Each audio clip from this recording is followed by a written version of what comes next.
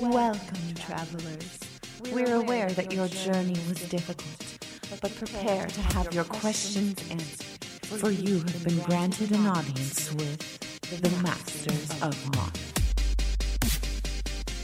And welcome back to Masters of Modern. I am your host, Alex Kessler, here with my co-host, Ben Bateman. What's up, everybody? Welcome to Modern Masters Anticipation Build-Up Weeks. This is an exciting-looking set. It's really just unfair of Wizards. They should warn us how sweet the set was going to be so that I could, save more money than I've saved so I can buy more of it. It's just really not okay. Yeah, it looks really exciting. It's made me laugh. Our friend posted on, a friend who does not play a lot of Modern posted on a Facebook group, and he said, MM2 or MM3, Tri-lands, Guild Gates, Fetch lands, Signets.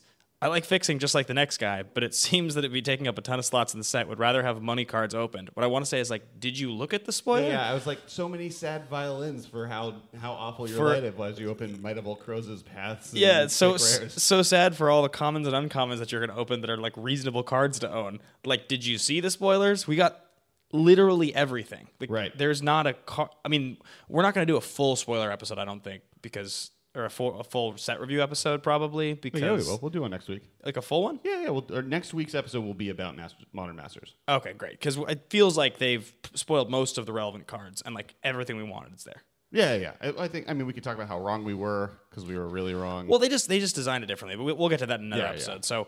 So anyway, that is the thing that's happening right now. There's some cool Modern stuff coming up on the horizon. Well, do a little bit of Modern news. SCG Modern Open Indianapolis was last week. Ad Nauseam won, and that's sick.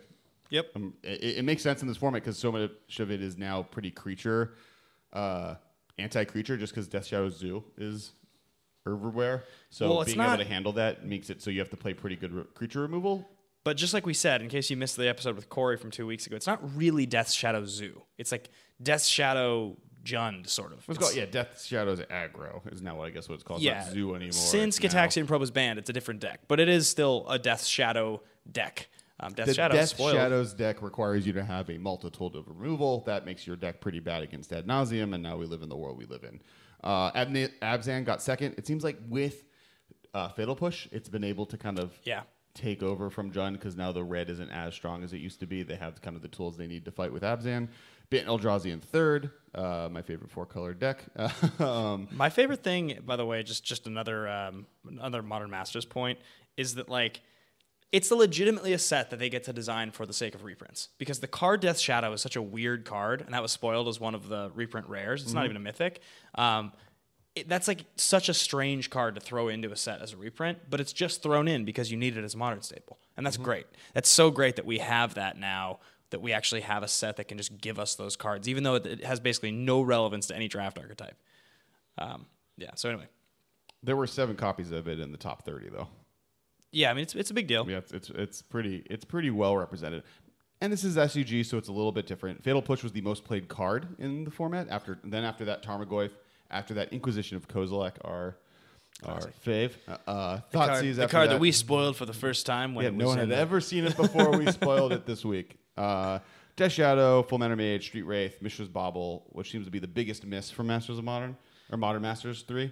Traverse the Ulenwald, and Surgical Extraction.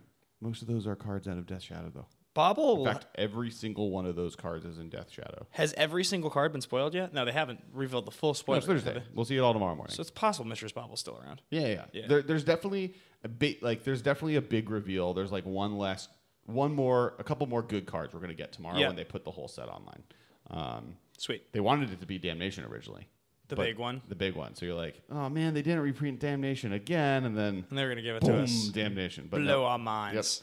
Yep. So that's kind of the most of the news. We have a few announcements to make regarding GP San Antonio. Yeah, definitely. So GP San Antonio is coming up, and it's at the end of the month. It's Team Unified Modern, which is an awesome format that is rarely represented. In fact, is this the first time this has ever been a Grand Prix format? I think they've done it once before, right? Modern?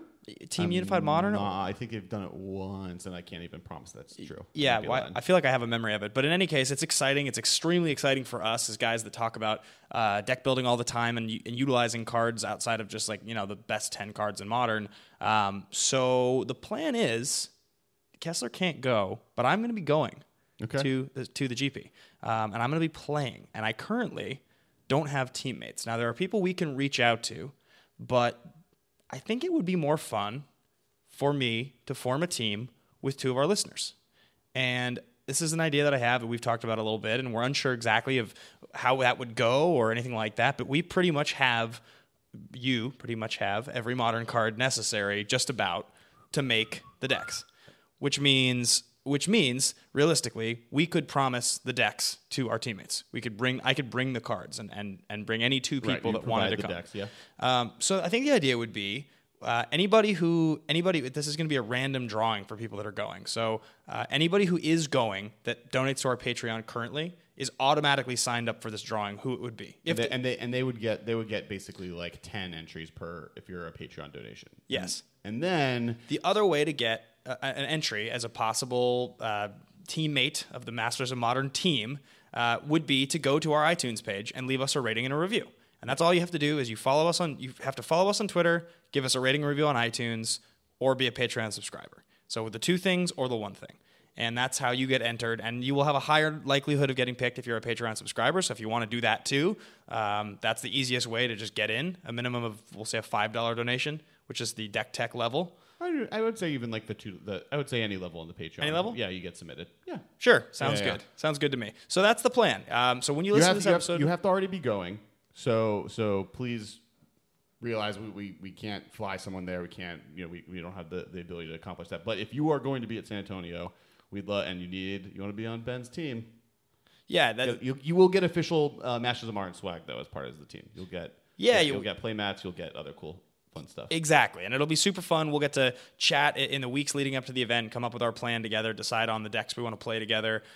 So that is something I'm really excited about, and our Patreon currently does okay for us. It mostly makes us enough money to pay Mike to edit our videos and occasionally replan our mics or cables and things like that. Yeah.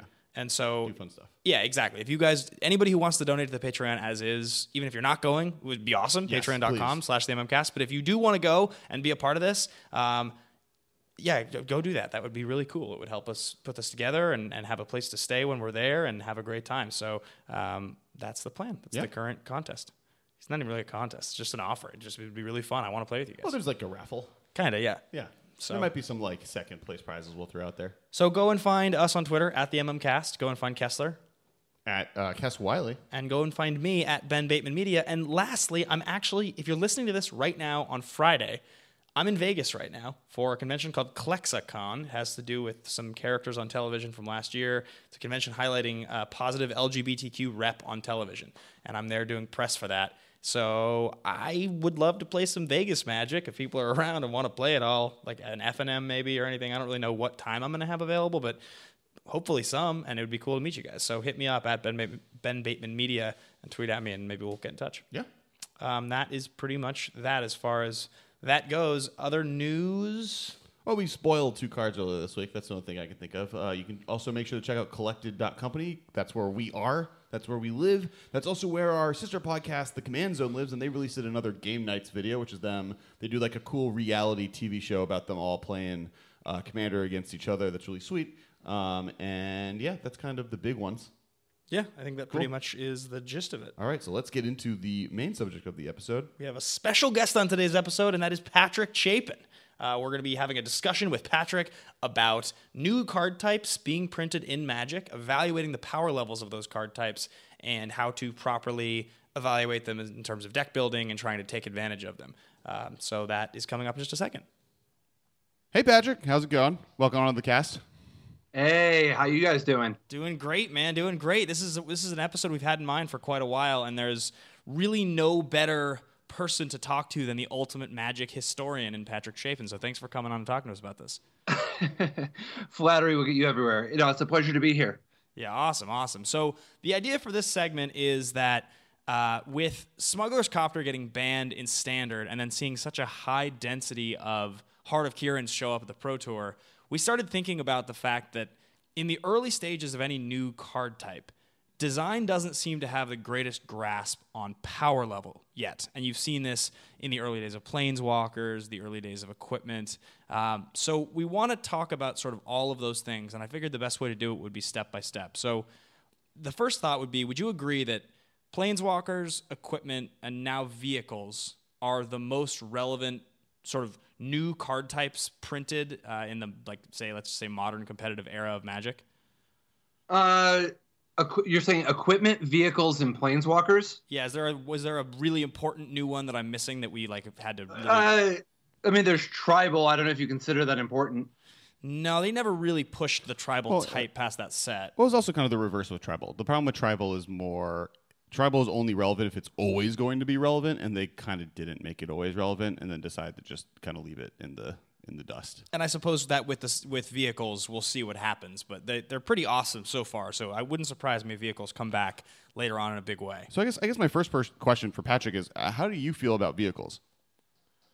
How do I feel about them? Yeah, from a power level perspective, how are they good for Magic? How they've affected Standard? Where they kind of place for you?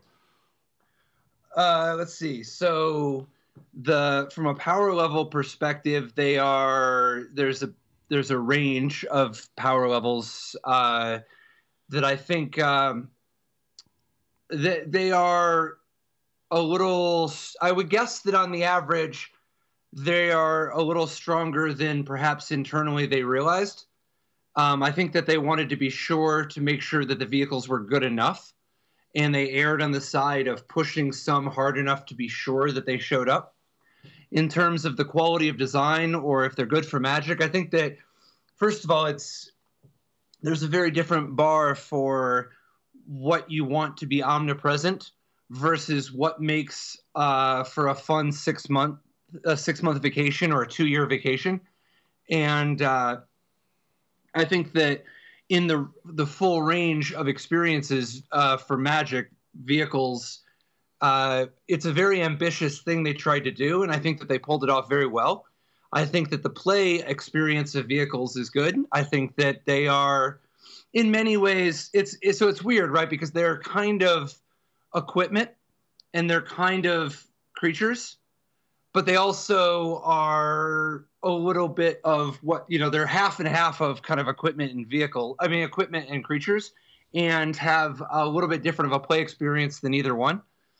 I wouldn't want vehicles to be super prevalent all the time the way that they are in this block.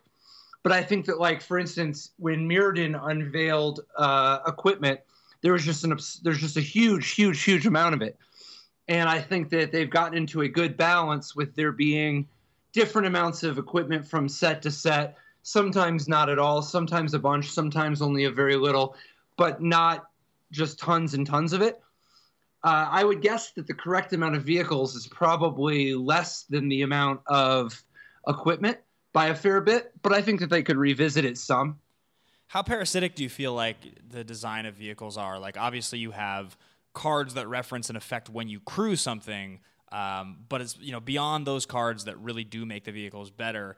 Just standing on their own, mixing with other cards in Modern and whatnot, do you feel like you sort of need to play with the cards vehicles were designed to play with, or that they're strong enough to exist as we go forward in Magic with just generic cards? I guess they're. If you're are there any vehicles strong enough to play with going forward? The answer would be absolutely yes. They don't really rely on the synergies as much as they are raw rate. They're just like equipment. Some of the equipment you're only going to play if you have incentives, but some of the equipment is just so good you'll just play with it anyway. And I think that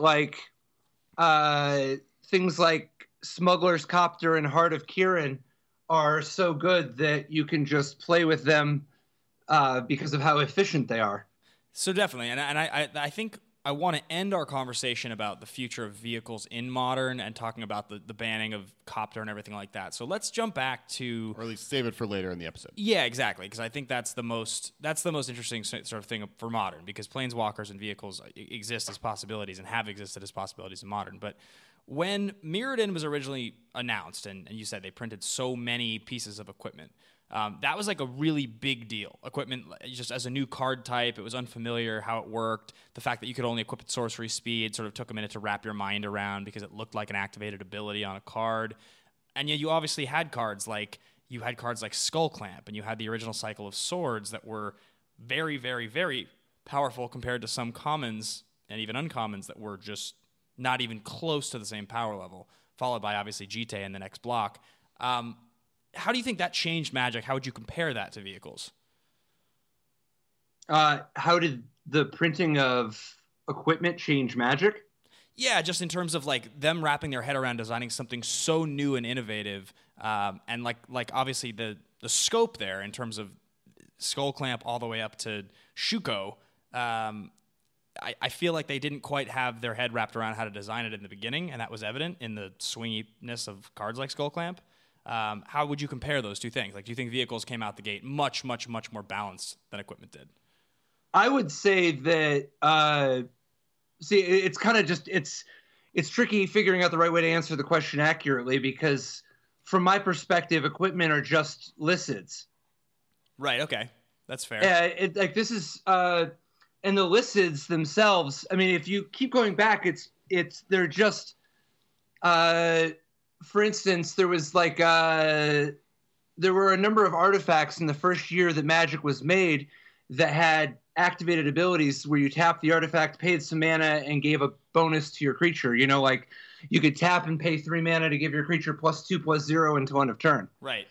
And the idea of having permanents that can buff your other creatures for a little while, and they can only buff one creature at a time. And because I mean, if you go all the way back, there was Bad Moon in the beginning, right? And Crusade and things like that, Orcish Oriflamme. But if very early in Magic, they started experimenting with other permanents that could sit in play that you could choose to use to power up your creature, but you could only power up one creature at a time with them. You know, and they're all just variations of that same type of experience. And I from my perspective, equipment are just the, 17th version of that mechanic that they made. It's a subtype.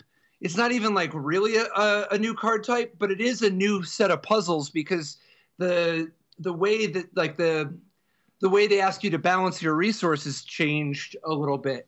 You know, like it is still just an artifact that you pay a cost, and that guy is powered up. You know, that creature is powered up for some period of time until you pay the cost again to move it to something else, and it has the attribute of not going away if the creature dies.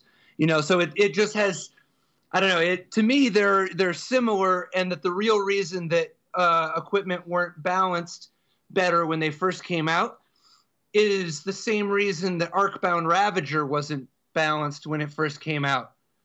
That was just during a period of time in which there were not the final design resources and the technology for how to balance sets that were necessary for the types of designs they were trying to explore. You know, I think this has happened at a few different other points in Magic's history as well. And right now we see vehicles not exactly being in the exact, in the perfect spot. They're in a they did a pretty decent job, but I think that right now we're seeing a little bit of a downswing with regards to power level balance, and that we're going to see a big improvement a couple years from now. There's just a long lag because of how long ago they had to design all these cards. Right. I actually would argue that Planeswalkers are a great example of the success out the gate. If you look at the first Planeswalkers, Jace Beleren, Garruk Wildspeaker, Chandra Noir, Liliana Vess, and Ajani Goldmane, that's a pretty reasonable mix of Planeswalkers, you know? Yeah, I think there's a lot of there's an agreement in the community that the initial 5 were just fantastic. I mean, that was well balanced. They each other than Chandra, they each had moments where they were heavily played in tournament play. They're also almost all of them, other than Chandra again, are casual favorites in different ways. They kind of hit every spot on the mark that they needed to. And I think it's interesting. Oh, see, I played Chandra a fair bit, actually. Yeah, of course. Maybe that's weird. Yeah, I knew you were going to say that. No, I think it's interesting if you look at those cards too. You know, we did the bracket kind of recently, I don't know, a few months ago of the top. We ranked every Planeswalker, and it seemed like when we were getting into the top 20, I think Garruk Wildspeaker made it the top 10 for us. I think Jace Beleren was top 20 for us. Well, and I also think like Planeswalker, I think every new permanent type vehicles and Planeswalkers, they did really well in the beginning. I think that one of the reasons is that there was only 5. They had 5. They like tested those really well. With equipment and vehicles, it's more of a shotgun blast of here's 30 different designs we can come out with because this is our new exciting thing, and we want it to be more of a common thing than necessarily Planeswalkers were. But if you like extrapolate Planeswalkers for the next 3 years, like you get a much more swingy quality control kind of level where you get stuff like Elsbeth, Liliana the Veil, Jace the Mind Sculptor alongside Sarkhan Vol, 6-mana Chandra. Yeah, 4-mana Nissa, who was really good at Time War because the Elves deck than she herself was. But you get when you have so many knobs, which you have with equipment and you have with vehicles, it's hard to. It takes time to master exactly the best way to kind of keep them fair and from dominating a format. Yeah. So, go ahead. No, please. What I was going to ask was, so, on Top Level Podcast with you and Flores, you guys will do, when you have spoilers and new sets, you'll sort of do the walkthrough discussion of, well, for this card, you get this rate, it could work like this. And I've heard it's a very, very analytical, very processed way of talking about these things. So going back for a second to the sort of unbalanced nature of those really, really swingy equipment, do you remember looking at, say, Skullclamp and saying, like, that is totally unfair, I'm going to play that as a 4 of no question if I'm allowed to? Or was it sort of like looking at Copter where everybody's like, yeah, that's probably one of the best new cards. We don't really know how it's going to work, but we'll try it out. But I'll bet you that's pretty good. I mean, was there a difference there? Yeah, I mean, it's a little surreal. So I'm coming from a little bit of a funny position on Skullclamp. I was at Wizards of the Coast when Skullclamp was initially designed. Oh.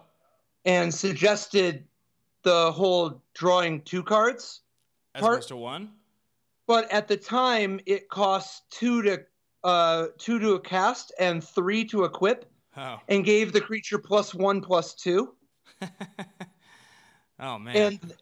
And then I had to leave, and during the later part of Mirrodin, and I still remember them. We were still doing some stuff by mail, and I remember them sending me a message about the update to Skullclamp, and it was like, uh-oh. Yeah, right. I mean, that's what I mean. Like, it's like, uh-oh, in terms of that's kind of the whole point of this discussion is you talk about those Planeswalkers and how well designed they are, how sort of 3-mana like Jace Beleren, like that's such an interesting yet simple Magic card. Well, I also think like Skullclamp's a bad example of like bad knobs because it's a very uniquely. It's not really an equipment. It does something else. Like like GT or the protection swords are more, I think, comparable to. I mean, GT is another one, and Chopter. Yeah, GT is another one. When you look at GT, I think it's a little harder to evaluate GT as totally unfair right out the gates. But and then you play with it at a pre-release, and you're like, oh, yeah, but that card's nuts, right? Yeah. I think that Umezawa's GT, if the question is Umezawa's GT nuts, the answer is yes. There are few cards there are very few cards in the modern era as nuts of design as Umezawa's GT. The convergence of being not even in the right zip code, not even the right zip code of power level, combined with an atrocious play pattern. That is a nuts design, I think is fair to say. Yeah, but what's interesting about GT is like it has that same thing that Copter has, where it's effective attacking or blocking, right? Well, yeah, but it's about the rate, because a lot of really, really good cards don't attack and block, and there are a lot of cards that attack and block that aren't very good. The fact that this one does both is secondary to numbers written on the card and the variety of options that the card gives you and the relative utility in the context that the card is legal. Like Smuggler's Copter, I think Umezawa's Jite its existence is the convergence of three different risks that can all go bad sometimes with Magic designs. The first is that when you make late changes, there can be consequences that you don't always see. Umezawa's Jite was never play tested a single game. You know this from a story that I know for sure. It literally got changed last minute, and it was a speculative because the thing is that Umezawa's Jite originally didn't have the it didn't have the -1/-1 ability. Right.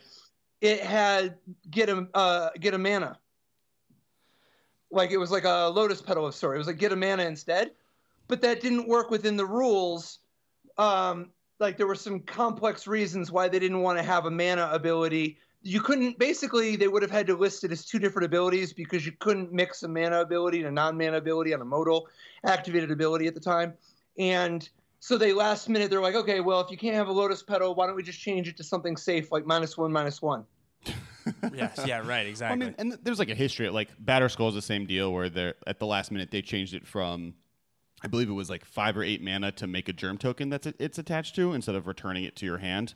And then even up till the new Guardian or Fellow Sovereign, the new cat, right, combo, where it originally was artifacts and creatures, and they're like, let's just make it permanents to make Revolt better and to make it kind of function a little bit more cleaner. And then they like missed the fact that it comboed with Saheeli.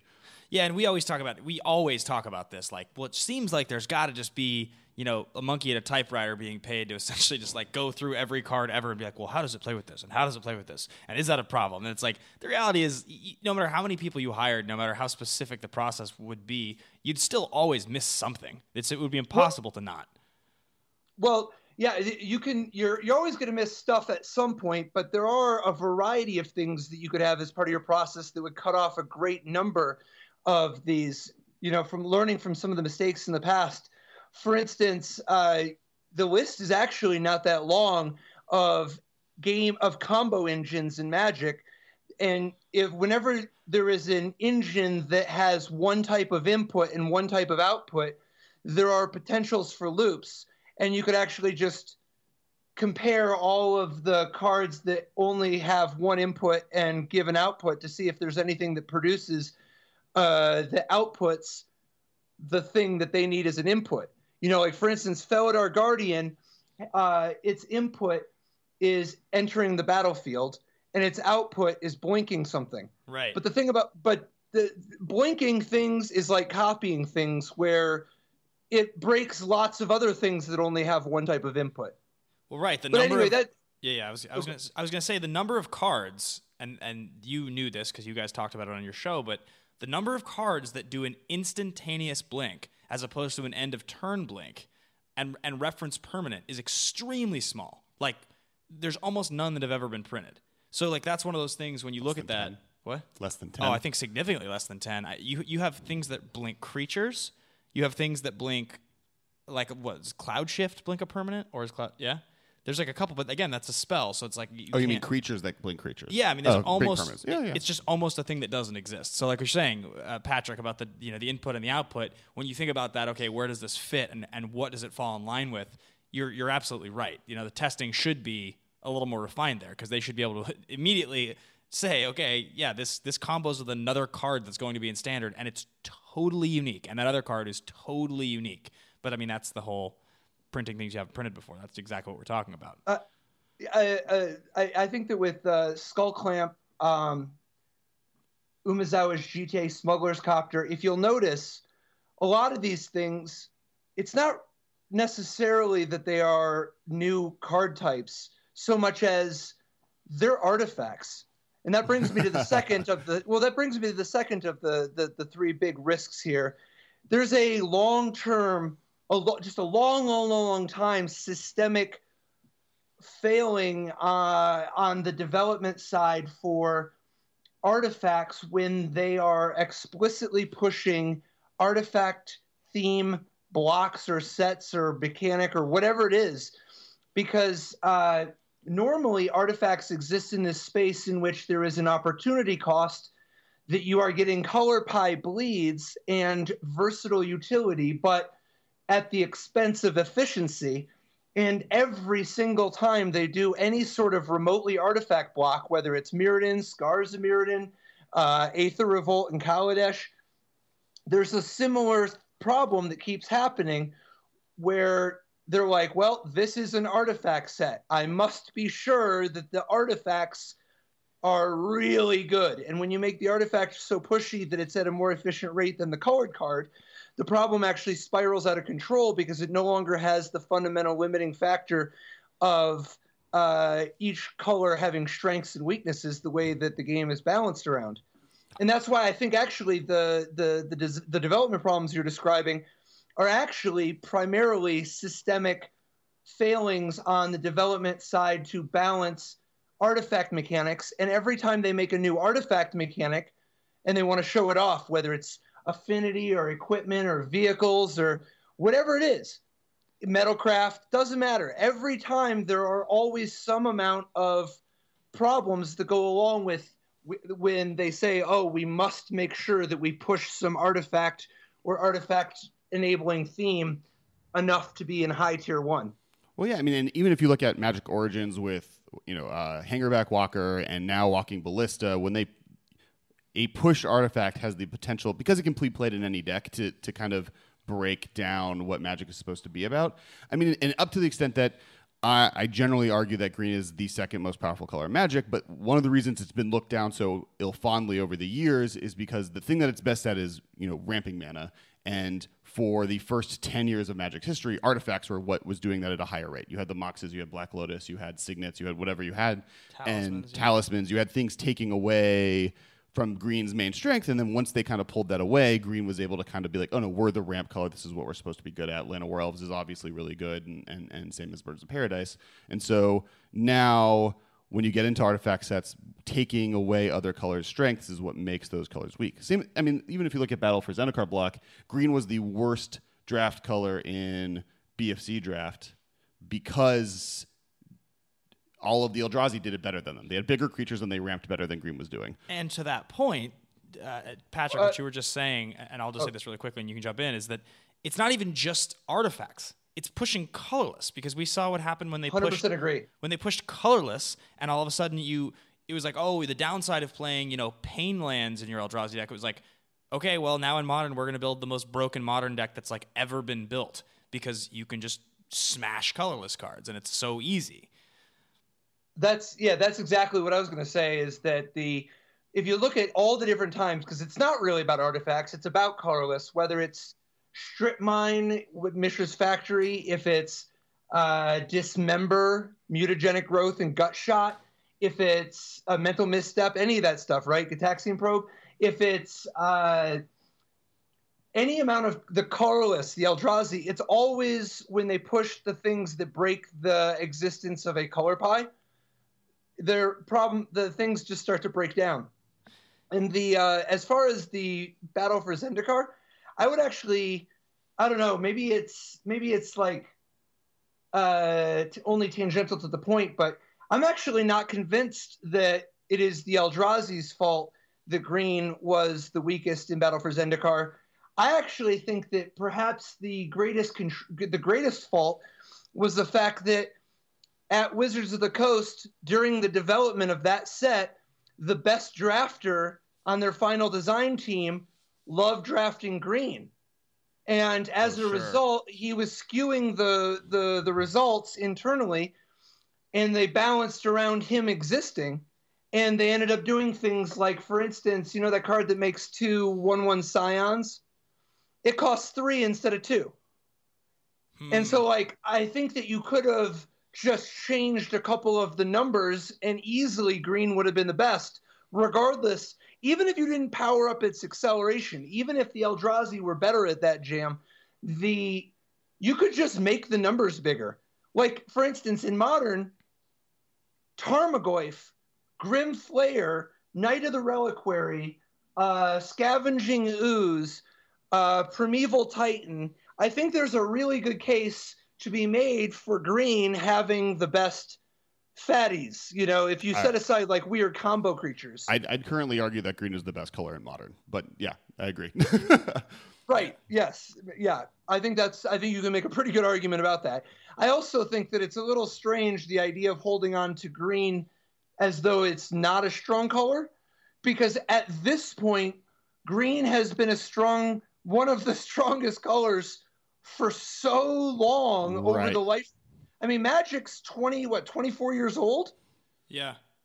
There's been a really good portion of that period of time where green has been quite good.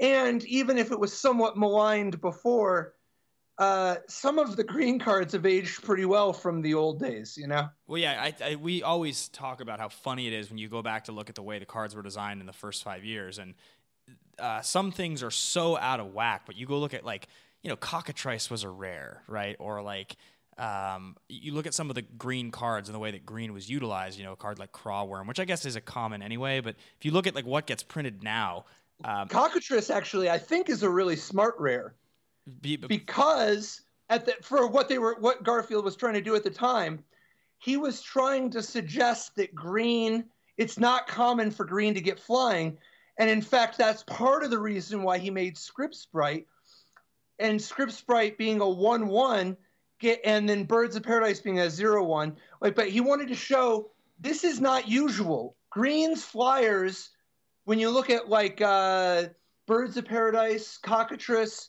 they're all rare except for Script Sprite, which was intentionally weak. Right. Small. It wasn't actually that inefficient compared to some of the other creatures, but Cockatrice legal in Modern, by the way. But no. For those who don't know, green 3 flying 2/4 that for all intents and purposes has Death Touch. Yeah. For non-walls. It's an actual. It's not a Modern playable card, but it has some elements that would make it at least somewhat interesting in Modern because it has 4 toughness. But in any case, and it costs 5, so it survives Fatal Push, both Fatal Push and Lightning Bolt. That's true. That card's tech. It's kind of like a Vampire Nighthawk. Yeah, it's a Vampire Nighthawk, but it costs 2 more, and instead of having lifelink, it doesn't kill walls. And it has an extra point of tough. Yeah. It's lightning bolt proof, and it can't kill walls. So okay, so let's just go through the ages really quickly. If you look at the pieces of equipment that were printed in Ravnica block, the third time that they could print equipment, it's like Rakdos, Right Knife, and I wish I had the list directly in front of me here, but it's there's 6 pieces of equipment or something like that, and it's pretty clear that they shot equipment out of a cannon in the first block. They designed one really flashy piece of equipment for the block following. Okay, we want this to be a thing, and it's a legendary, so we're going to do one really good one, and it's totally unbalanced. By the time they did it the third time, it was like... What? What are you speaking of? I'm saying Jite. Jite was the one really flashy piece of equipment in Kamigawa block. Am I forgetting another incredible piece of equipment in that block? I mean, I don't know. I thought that Tetsumesa, the Dragon's Fang or whatever, was a more compelling, more flashy. Umezawa's Jite was just costed wrong. Godo Bandit Warlord, when Godo Bandit Warlord goes and gets the Dragon Fang or whatever it is. Let me see. What all? Because I thought there were a few different pieces of equipment in Kamigawa block. Are you saying just in terms of the power level? Yeah, no, that's what I'm trying to sort of get at. Is thinking about the way we remember these and the way they were evaluated out the gates. It's they didn't give us a bunch of cards with a really competitive rate that will go down as legendary in the next set, right? The first, you can at least say that the first block of Mirrodin block has the 2 swords and Skull Clamp. Just alone, those 3 cards are iconic and incredible and played to this day. Plating, yeah. So you have you have 4 really that are unbelievable Bone Splitters. cards.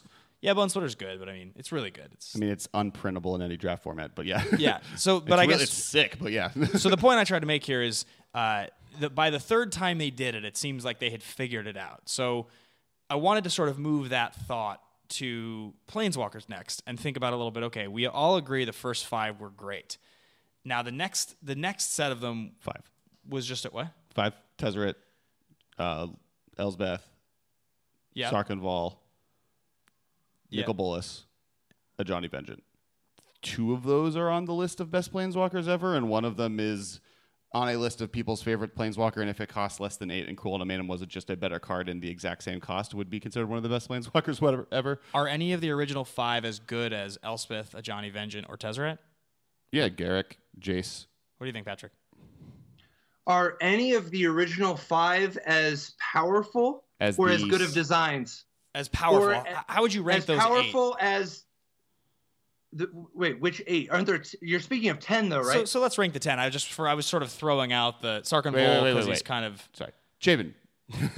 Sorry. Between the 2, which one would you say is the best designed ones set, and which one is the more powerful set? For full sets? Yeah, 5 and 5. I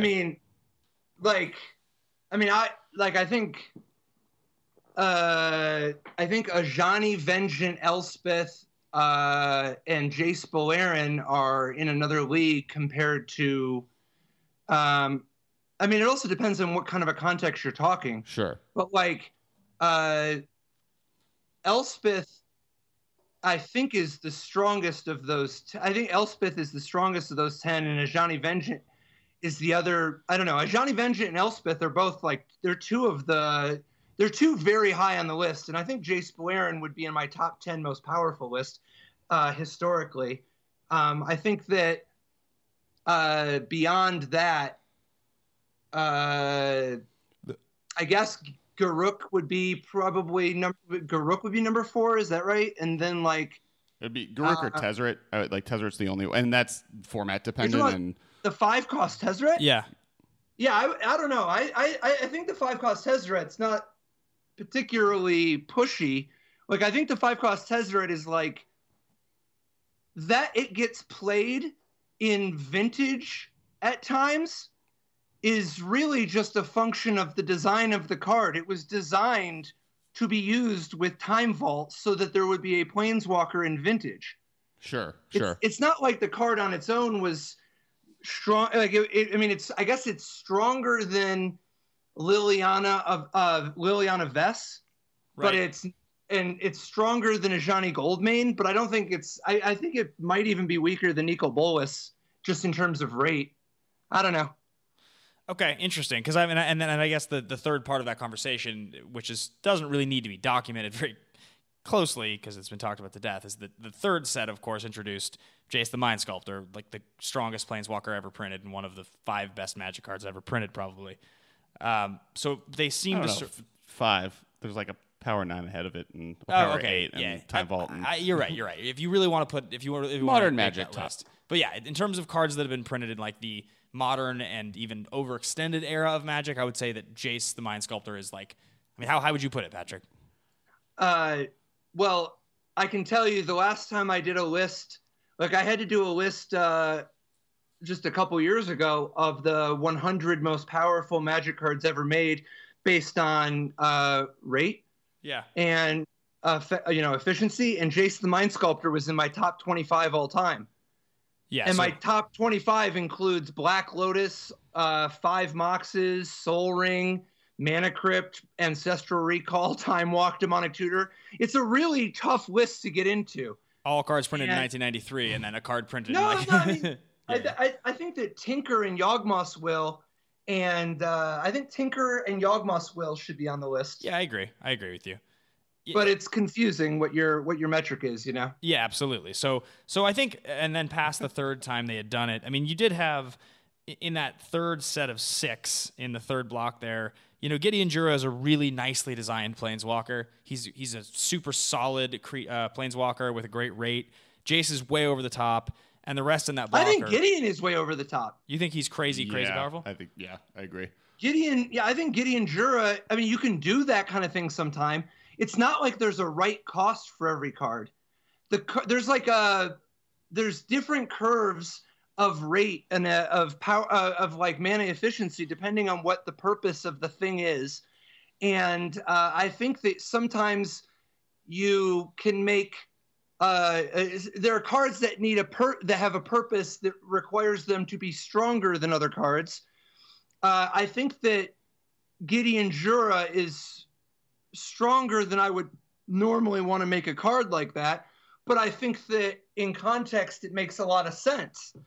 Because you can also design to the world where you just are making things like Bloodbraid Elf and Vengevine and Jace the Mind Sculptor and Raging Ravine. I mean, you can design to that world too if you want. There's different curves. It's just that I think that part of the reason they let things get so inflated at that point is that when they were making some of the development decisions during that time period and the couple of years leading up to it, Magic was really struggling. And the reason that they were inflating was that there is you can subsidize design by making your new cards more powerful than the old ones so that people stop playing with the old ones and play with the new ones. So like if you think that your new designs are more fun, you can just keep upping that. Now it grows out of control really, really quickly, but if you think that Magic's dying, which at that time period they did, because they were responding to Darksteel, and the couple years after Darksteel, Magic was doing terrible. Magic fell off a cliff. And part of the reason they pulled back so much on the equipment is that every single thing that was introduced during Mirrodin and Darksteel and Fifth Dawn, every single thing going on, they tried to walk back and they tried to tone down by the time they actually could once they saw how devastated the Magic community was in terms of the people playing, the numbers of players. And it takes them they're on like a 2-year lag. So that's part of the reason why you see the outrageously powerful equipment in Mirrodin relative to like historical, where it's sort of settled into in general. And then why you see 2 years later, they chill out. It's because they started chilling out the second they saw what was happening from Darksteel. Right. And it took them that long because Kamigawa, I would argue, has a number of other busted equipment. Like, I think that Shuko is just completely indefensible. Right. But in the all times. It was too late. It was too late for them to do anything. And the latest they could do anything at all was when they printed Kataki, but by then it was too late. With the Planeswalkers, though, what was happening is a little bit the reverse. You see, when they made Jace, Beleriand, Garruk, Liliana, and so on, those cards had been designed and developed and were an ongoing process. When I was there in 2002, they were working on what would eventually become Planeswalkers. And that's many years out. That's like, what is that? That's like, I don't know, 5-6 years earlier. And the next couple of years between Lorwyn's release and then all the way up to Zendikar block, during that period of time, they were operating under the assumption that Magic was dying, and they were trying to do whatever they could to prop the game up, to help rebuild the game, to rework the game. And the people who worked on specifically M10, Battle for Zendikar, and Worldwake, they saved Magic to so great a degree because of a combination of New World Order and recapturing the flavor and understanding what was really fun about Magic. And then I think that by the time that Zendikar came out, they actually could see, oh my God, okay, Magic's turning around, things are going really, really well, and so on. But they eventually had to pull back a little bit on the power level because it wasn't sustainable to keep pushing and pushing and pushing and pushing. And Jace the Mind Sculptor is what happens when sometimes you try to make the best card. Like they tried to make a Babe Ruth. Right. They tried they aimed for a literal 10 out of 10 of what was possible, and then they turned out to be a little wrong and aimed too high. And that's how you ended up with a card that is so just, it's not even in the zip code of okay. Right. It's totally, yeah. It's like, I agree with you. It's hilarious. You called Shuko indefensible. That is the most meta statement in the world. It's funny because if you're like the brand new player who's just gotten in Magic and you go and you look in your database, what is Shuko? You're going to compare Shuko to Jace the Mind Sculptor and just like scratch your head. But obviously you're referencing the fact that it has a unique ability that turns on other things and is one of those loop engines you're talking about. Well, it's It's not, yeah, it's not even just those combos. It's the fact that you should not ever print 0 cost activated abilities with no cost, if there's no input, it's already indefensible given where Magic was by the time that Shuko got printed. But the Jace the Mind Sculptor, I actually think it's an interesting example, though, of how easy it is in retrospect for people to talk about Jace the Mind Sculptor as being obviously incredible or busted. You got to remember, at the time, people didn't even think Jace the Mind. There were so many people who thought that Jace the Mind Sculptor wasn't good. I mean, how long did it take? 3 weeks in Standard before the card totally caught on? No, I don't know. I mean, the first Pro Tour where it was legal, it did very well. You know, like it top 8'd immediately, but it wasn't particularly heavily played, and there was a widespread consensus in the community that it wasn't that strong. And then after the Pro Tour, it started surging, and it grew and grew and grew and grew and started becoming just, you know, played in every single format over the course of a few months. But it took them actually playing with it. It's not like you read the card and know how good it is. It's not as confusing as, like, for instance, Necropotence. Right. It's funny, you talk about the few weeks, you know, the Pro Tour, and then it takes a little while before people get it. And you're talking about something as egregiously powerful as Jace. It's like the same thing as when Tarmogoyf was printed, and it took a few weeks, a month or so, before people really figured out that, like, you know, it's a significantly better card than Ren's Run Vanquisher in the Elf decks. It's just a better card. You should be playing that. It's almost like in the zombie movies when the outbreak starts happening, and you see on the news that, you know, oh, there's crazy stuff happening in another city, and then it's like, well, actually, we're just in the middle of a zombie outbreak. Everyone's dying. Like, this is the thing that's happening right now. You know, it may have seemed like something weird was going on in another part of the world, but the world's caught up. Yeah, I think that it's like this recurring thing where, despite the fact that Magic's been around for 24 years, people just keep falling for the same joke. They keep looking at cards through the lens of the previous context instead of attempting to understand the rate of the card. The efficiency, the rate of the card is like how much output, how much ability to influence the game are you getting for the cost? Right. And if a card has a substantially higher rate than existing cards, there is opportunity even when the card doesn't already have an existing home. And in fact, that's how you know which things to look at beforehand. You can just look at which things are giving you more output. I don't know. I think that people over and over and over again get too hung up on the specific context in a moment, like Jace the Mind Sculptor being printed at a time in which Bloodbraid Elf and Lightning Bolt exist. Right. It's like, okay, contextually it has weaknesses against these two cards, but also these are two absurdly powerful cards, and there will not always be exactly these two cards. Yeah, this is a modern podcast. One of those cards is banned. The other one's historically the most played card in the history of the format. So, you know, I think we're talking about a pretty strong standard by comparison. Yes. So the last point, and what you just said, is everybody keeps falling for the same joke over and over again.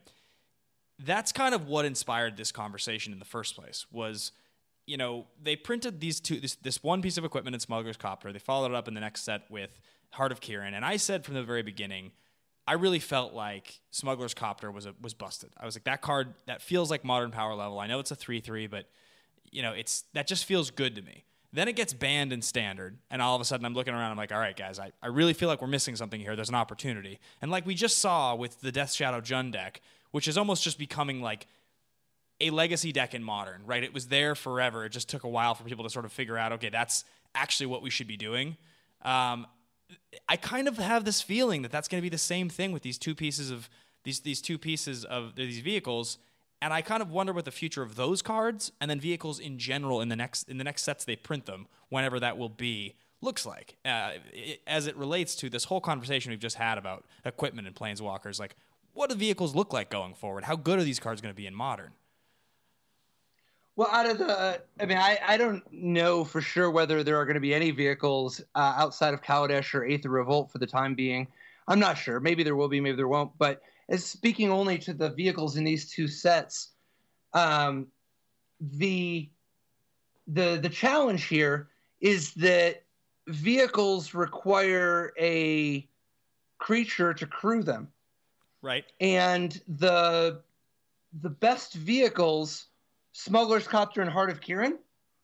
I mean, to begin with, Smuggler's Copter is already showing up in Modern. It's not like a dominating card. It's a little bit more fringe. Like it's occasionally used in some affinity decks, as I'm sure you know, but it's not exactly the primary. It's not the main way. It's very fringe and probably not the correct way to even be playing affinity at the moment.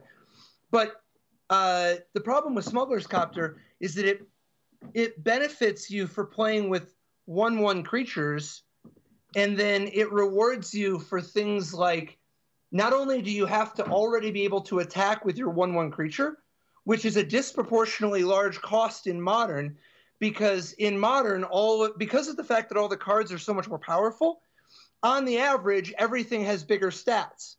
Right. And so there are less incidental ways to crew a copter without losing more damage. You know, like Thraben Inspector, for instance, is so strong in Standard, but it's just not in the same league as Goblin Guide. And, good. I was going to say, that's where but I mean, that's sort of what I'm talking about. I agree with you. There's a lot of very, very smart people that play Magic and spend all their time designing. And I don't mean to sort of harp on the same cards on this podcast because I talk about my favorite cards so much, but you know, I see synergies. I see like a synergy between Grand Architect and Smuggler's Copter, where I think, okay, that's a pretty interesting and clever way to use 1 power on a very powerful creature. I think about, you know, a card like Delver of Secrets that's a 1/1 that you hope to flip, but sometimes you don't. You know, there's a really good 1/1. I think there's opportunities, and I just have this gut feeling that we're going to see more out of these vehicles in Modern, and I just think it's a door people haven't really opened all the way yet. Like there's just this, people turn their nose up because they're Standard cards, you know, until they've rotated out of Standard and you sort of have to think like outside the box, how clever am I being? They're just such prominent cards right now. It's almost like people don't like playing with the most prominent cards in Standard in Modern unless they have to. So I would say that there is definitely a long historical trend of people being confused about Standard cards that are good in Modern. They don't realize that, like, I mean, certain things that are just different, new twists on the same old joke, they'll get into. Like Snapcaster Mage was easy to figure out because it was like Eternal Witness. Right. But Bloodbraid Elf was very confusing at first to people in powered formats. They didn't fully get it. Elspeth Sun's Champion, another great example. Yep. I think that definitely there's some amount of people are resistant to vehicles in Modern because it's something new and different and they're not thinking in the right framework yet, and partly because there's so many weird niche interactions that haven't even been discovered yet. I mean, Modern has more interactions than there are atoms in the universe. So and that's not even an exaggeration. It's literally that many interactions that you can't already know how everything's going to interact with everything else. And so somebody getting outside that box and exploring a little bit eventually is going to find more ways to take advantage of a card that has such an incredible rate like Smuggler's Copter.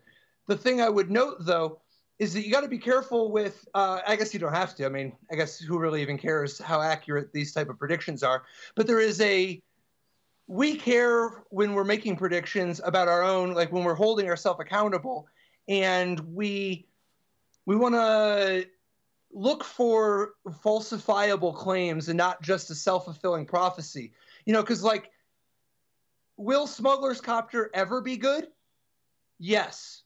And if all you want is to wait until Smuggler's Copter is eventually good and say, see, I knew 4 years ago that eventually Smuggler's Copter would be good. Definitely, it's a very efficient, very powerful card. It doesn't line up particularly well in Modern because of how Fatal Push and Lightning Bolt line up exactly, and the fact that the cost is disproportionately scaling. Like in powered formats, the more something costs in a cost that scales, the worse it ages. And so like you see expensive cards not age as well in Modern as cheap cards because mana is worth more in modern than it is in standard. But Smuggler's Copter has the benefit of being cheap, has the benefit of graveyard synergies, has the benefit and also risk of being an artifact in a format that has tons of benefits for artifacts and tons of ways to punish artifacts. There's lots of different factors, but I think you are right. I think Smuggler's Copter will rise.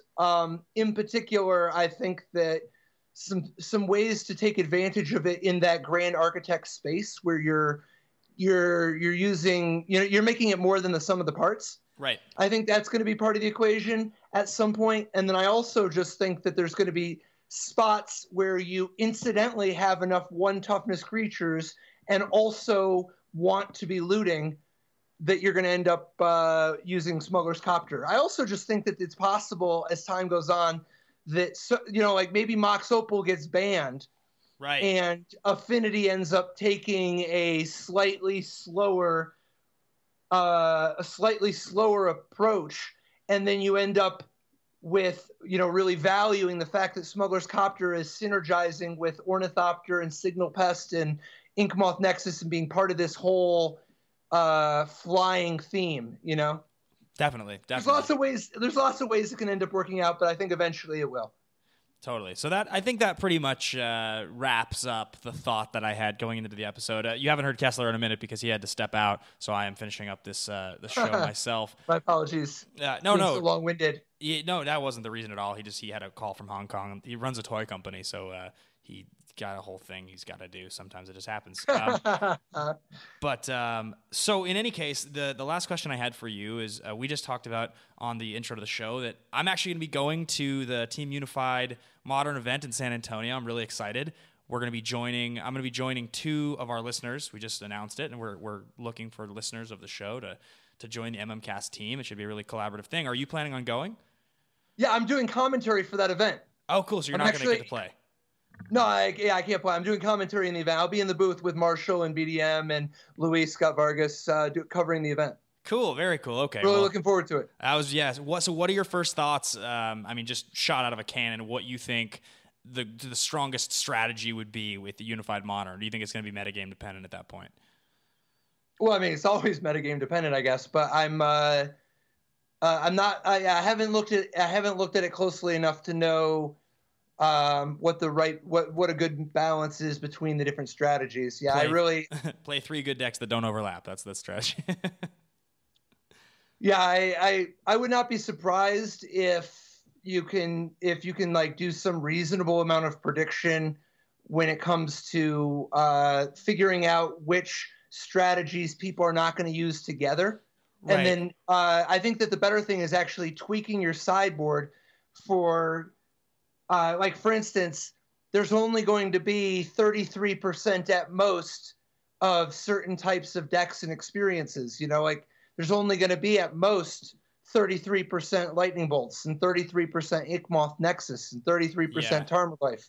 It's cool. Yeah, it's a cool idea. You actually have to end up preparing for a pretty wide field. You can't just try to spike a tournament with a single idea, which I think makes it really fun. So I'm definitely looking forward to it. We'll have to catch up a little bit when we're there. But the biggest thing is I wouldn't get too fancy. I would play 3 good decks that are familiar with, and instead of trying to tech out against what you perceive to be other decks, Modern is so big. Just play 3 decks that you know. And then stick to your strengths, and Modern really, really rewards that. Yeah, definitely. I can't wait. I think it's going to be really fun. That and the Super GP in Vegas are the 2 big events that I'm looking forward to. So oh yeah, they're both going to be a blast. Looking forward to seeing you there. Yeah, it'll be awesome. Patrick, thank you so much for hanging out. I know this episode went a little long, but you offered a lot of really, really valuable insight on the subject. I hope the listeners took away from it as much as we did. So yeah, man, where can the folks find you and talk about your podcast and all that? Plug anything you want to plug? Sure. Flores would get on me if I didn't. Yeah, no, obviously, Top Level Podcast every Thursday, toplevelpodcast.com and all that. And Star City Games on Star City Games Premium, every week. And I'm a little bit of a ghost on social media, but I suppose you can follow me, the P. Chapin, on Twitter. And I'll occasionally talk, I guess. But and I guess I'm going to be doing coverage for some upcoming events. like all over the place. I don't know. You can catch me in the streets. If you guys couldn't tell, we didn't intro Patrick this time, but he's one of the all-time greatest players. He's in the Hall of Fame. He's won a Pro Tour, tons of events. So, we're not just talking to someone who's a rando. That's why he's got the insight to offer. So go check out the podcast. I listen to Top Level every week. I'm a big fan of the show. So keep up the good work on that. Oh, absolutely. Oh, I'm supposed to mention Star City Games also carries the Next Level Magic and Next Level Deck Building. That's where you can definitely find me. Yeah, Next Level. I've read Next Level Magic, but not Deck Building, and it's great. It's totally informative, and you get to go much wider with the theories because you have more time. So anyway, guys, thank you so much for listening, and thank you, Patrick. We'll talk to you again soon. Awesome. See you, man. See you, bud. All right, so that's kind of it for the episode. Once again, thank you to Patrick for coming on. He was great. You can follow him online at the Chapin on Twitter, and you can always check out the content he writes weekly for SEG at StarCityGames.com. And remind everyone to follow us on Twitter. We are at the MMCast. You can follow me personally at Kess Wiley. At Ben Bateman Media. You can follow us on Instagram, Facebook, so on YouTube, so etc. We have a Patreon, and with your help, we can make this show keep on going. We really appreciate it. One other thing for those people donating to the Patreon that are also going to San Antonio for Team Unified Modern, Ben needs a teammate. He is currently two teammates, and we are going to pick people that are either current Patreon donators or people that have recently reviewed, starting today, moving forward for the rest of the month of March, reviewed, or probably for the first 2 weeks of March, reviewed the podcast on iTunes, because those are important. That's how we get ranked higher, and we appreciate it in general.